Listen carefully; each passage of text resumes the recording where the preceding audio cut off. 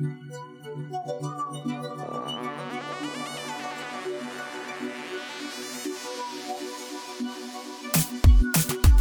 to another episode of B-School, a living case study in aligned action. I'm your host, Taylor Elise Morrison, speaker, facilitator, and founder of Inner Workout. B-School is a personal development podcast for collective change. So join me in becoming a student of yourself and the world around you. Let's get studying. Hey there, welcome back to another episode of B-School. I'm so glad you are here. Today, we are doing a case study. All of the episodes, we call them living case studies, but today specifically, we're looking at my own changing relationship to Instagram and what I've learned recently. So let's go ahead and just get into it. When did I join Instagram? So I joined sometime in college, probably freshman or sophomore year, and I was pretty consistently on it. I think I took a few days off in 2018 or 2019. In 2019 was when I really started to realize that, this is sucking a lot of my time and my attention, and I don't love how I'm relating to it. And so I started trying to set some boundaries. I started having conversations with friends. I did an event with two of my friends, Anna and Amelia, in 2019. I hosted my own event in 2019 and was starting to think about, okay, this is a space that I'm on a lot that isn't necessarily serving me. How can I relate to this better? Fast forward through 2020, when I felt like Instagram definitely became a place that I was checking more. It felt like in some ways more necessary because this was how I could connect to people. Being in a business where being visible to some extent has felt important, Instagram felt like my way to network because I couldn't go to networking events or conferences and all of these different things. And by the end of 2020, just all of the feelings that I'd been having around being on Instagram and wanting to check it all the time and wanting to optimize and grow and all of these things that you're supposed to be doing on Instagram, I was just tired of it. And so the final 2 weeks of 2020, I took most of that time off of Instagram, and that was my longest Instagram break in 7 years or however long that I've been on Instagram. End of the year, I will admit, it felt like a safe time. Other people take Instagram breaks at the end of the year. Maybe I couldn't post like an end of year recap, but I'd be fine, right? And for the first few days, I felt kind of twitchy, as I would imagine you do anytime you quit something cold turkey that you're addicted to. And I would find myself just kind of picking up my phone and realizing, oh, wait, I don't have Instagram on here anymore. I also noticed that I was still viewing the world through this lens of needing to document so that I could share, or needing to snap something or arrange something just a little bit cuter so that it could be a piece of content. And that, especially in the early days of this experiment, was still there for me. And so I move into these 2 weeks, and I think I did a little bit extra, and then it started to feel really good. I felt really free. I could remember some people who I was curious what they were sharing or what they were up to because I really valued their opinion. But I realized I didn't want to be on Instagram the same way that I was on Instagram before. And I had seen a lot of people who were quitting Instagram. And so that was something I considered. And for me right now, it doesn't feel right to completely divest from Instagram. Maybe it will in the future. But for now, I just wanted to be a little bit more boundaried in how I approached it. And even boundary feels, well, I was going to say that boundary feels strong, but maybe it doesn't. Maybe that's right. They're kind of permeable or flexible boundaries because I'm looking at, okay, I want Instagram to be a place where I can connect with some people. I can show some pieces of myself in my life, but I don't want to live my life vis-a-vis Instagram. These are the boundaries that I'm playing with right now. And then we'll get into what I've noticed, what I've learned in this time of being more boundaried. I delete Instagram after use. So I am on Instagram up to 2 times per day. And I try to be on Instagram if I have a reason. I want to post something, or I DM'd someone the previous day. I want to see if they replied, not just to get on and scroll. And then each time I'm on Instagram, I delete it. So its default setting is not being on my phone. And then I take the weekends off, which has been really lovely to just not have to worry about Instagram at all on the weekends. And then my intention is to take a week off each month. I did that last month. This month, we'll see. With doing a Kickstarter campaign, I might just take a couple weeks off after I finish the campaign in March. So we'll see. Or maybe I'll do 2, 3, or 4 day chunks. Again, this is a flexible boundary. I'm trying to see what feels right for me in any given moment and not get too dogmatic about it. So that's generally how I'm approaching it. Oh, and the other thing is I'm not forcing myself to create content. So I still oversee the content for Inner Workouts Instagram, but I have a teammate who manages comments and replies to people and all of that good stuff. And so I can do most things just through scheduling. For my personal Instagram, I was feeling pressure to need to share regularly, I guess, and I don't have that pressure anymore. Like, if I have something to say, I'll say it. If not, I'm not going to say it. I don't need to do this just to make the algorithm gods happy. I don't live in service of Instagram. So what you might be curious is, okay, so you set these new boundaries. You've been at them for, I guess, about a month now. And what's changed? What have you noticed? Well, let me tell you. What I've noticed is how I've been so used to using Instagram as a way to get a quick pulse on people. So when I'm looking at partners to pitch or even journalists to pitch, being in any type of relationship, even if it's a business relationship, I notice that I'm going to that company's Instagram to get an idea of what is their engagement like? Do they have a community? Are people actually interested in what they have to say? Which is so curious. Even as I've been off of Instagram more, I'm still placing it as this way that I can get a measure of people in some way. So I'm noticing that. I don't have a clear solution, and to some extent, it is important to still know reach, especially when I'm looking from a partnership perspective. But I need to figure out how to not make that the first or the most important thing that I do.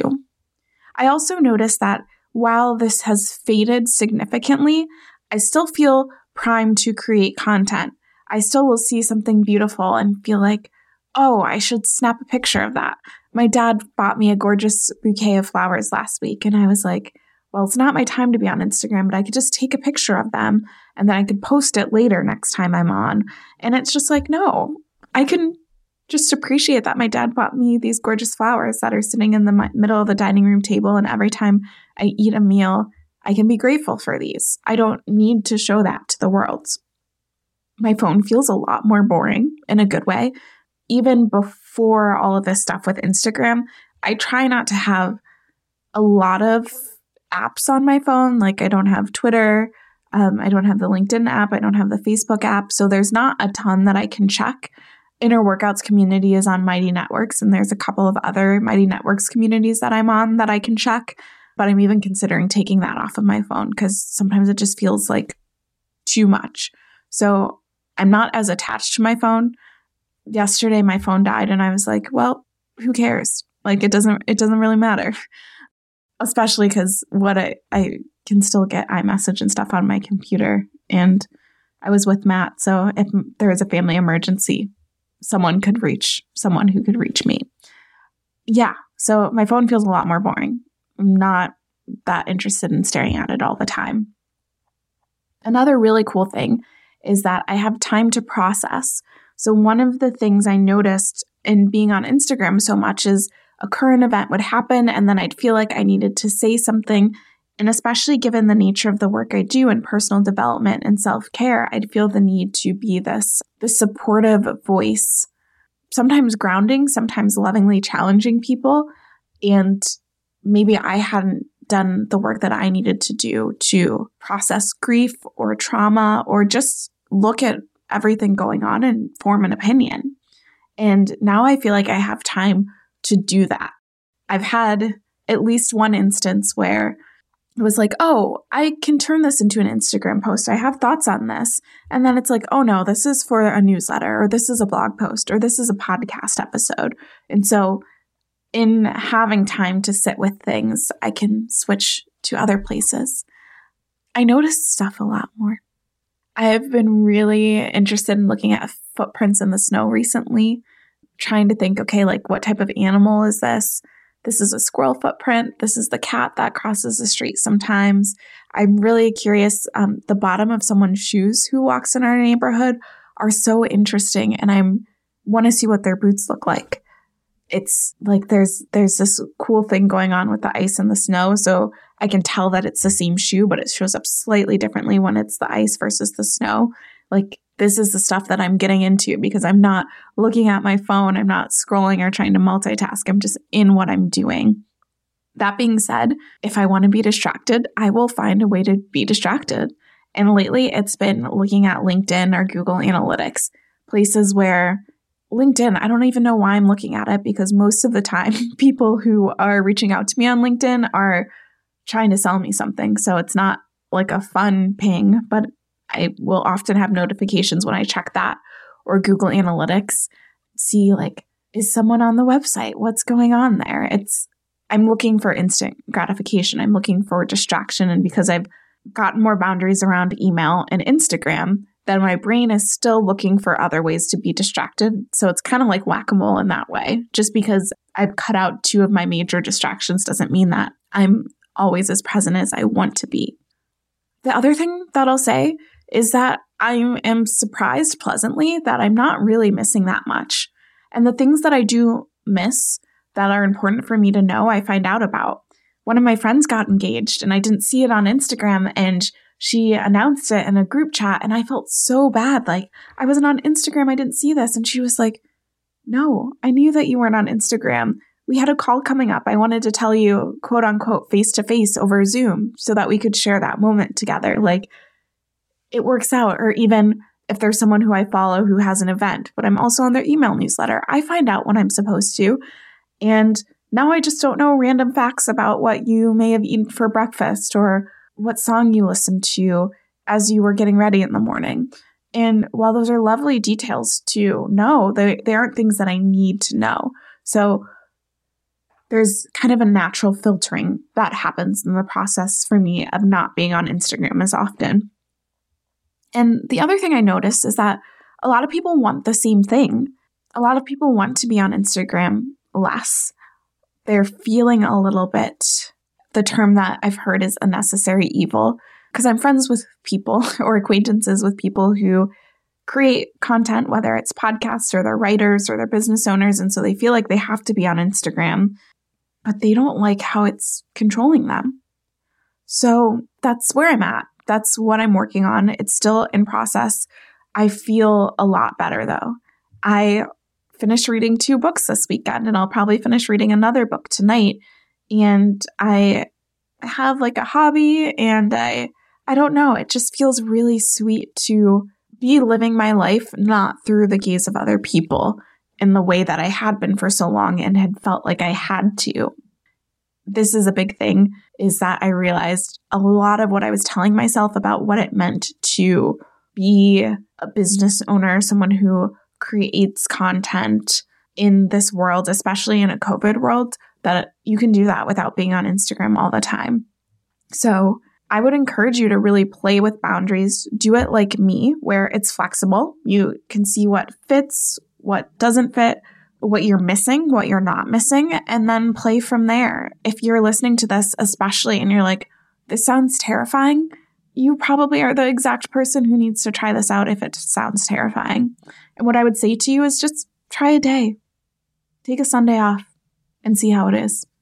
Try 2 hours if a day is too intimidating. 2 hours without your phone on a Sunday afternoon, and just see how it feels. Come back on, see what you missed. Probably not that much. And then wait from there. So this is possible. I did not think I would be ever recording an episode like this because I didn't think I could get to a place where I had this. And the last thing I will add before we close it out is that it's also embarrassing because I'm still on stories 3 or 4 days a week. And it probably looks to some people like I'm on Instagram just as much because I was spending so much time, like wasting time scrolling and doing all of this stuff that was not serving me. So you can still be there and serve your audience and engage with your audience, and it will be different. That's like my guilty confession, I guess, is that it's embarrassing, the fact that I can still show up in much the same way, but still be spending so much less time on Instagram. To close out, if you haven't heard, we in our workout is launching a Kickstarter for a new product called Instead, which is a card deck that you can pull from instead of scrolling. It's been such a beautiful collaborative process to build it, and I'm excited for you to be able to try it. It goes live on Tuesday, February 16th. If you go to innerworkout.co/Kickstarter or taylorelise.com/Kickstarter, will take you to the same place where you can get notified and you can support the Kickstarter. I'm excited to be using it. I just got the prototype deck and I'm going to use it to help me stop checking LinkedIn and Google Analytics all the time. Like, those are exciting places anyway. Well, thank you so much for listening, and I will be back in your earbuds next week. Thanks to Andres Rodriguez for the intro and outro music. You can keep in touch with me on Instagram at Taylor Elise Morrison. Elise is ELYSE. And check out the resources on my website at taylorelise.com.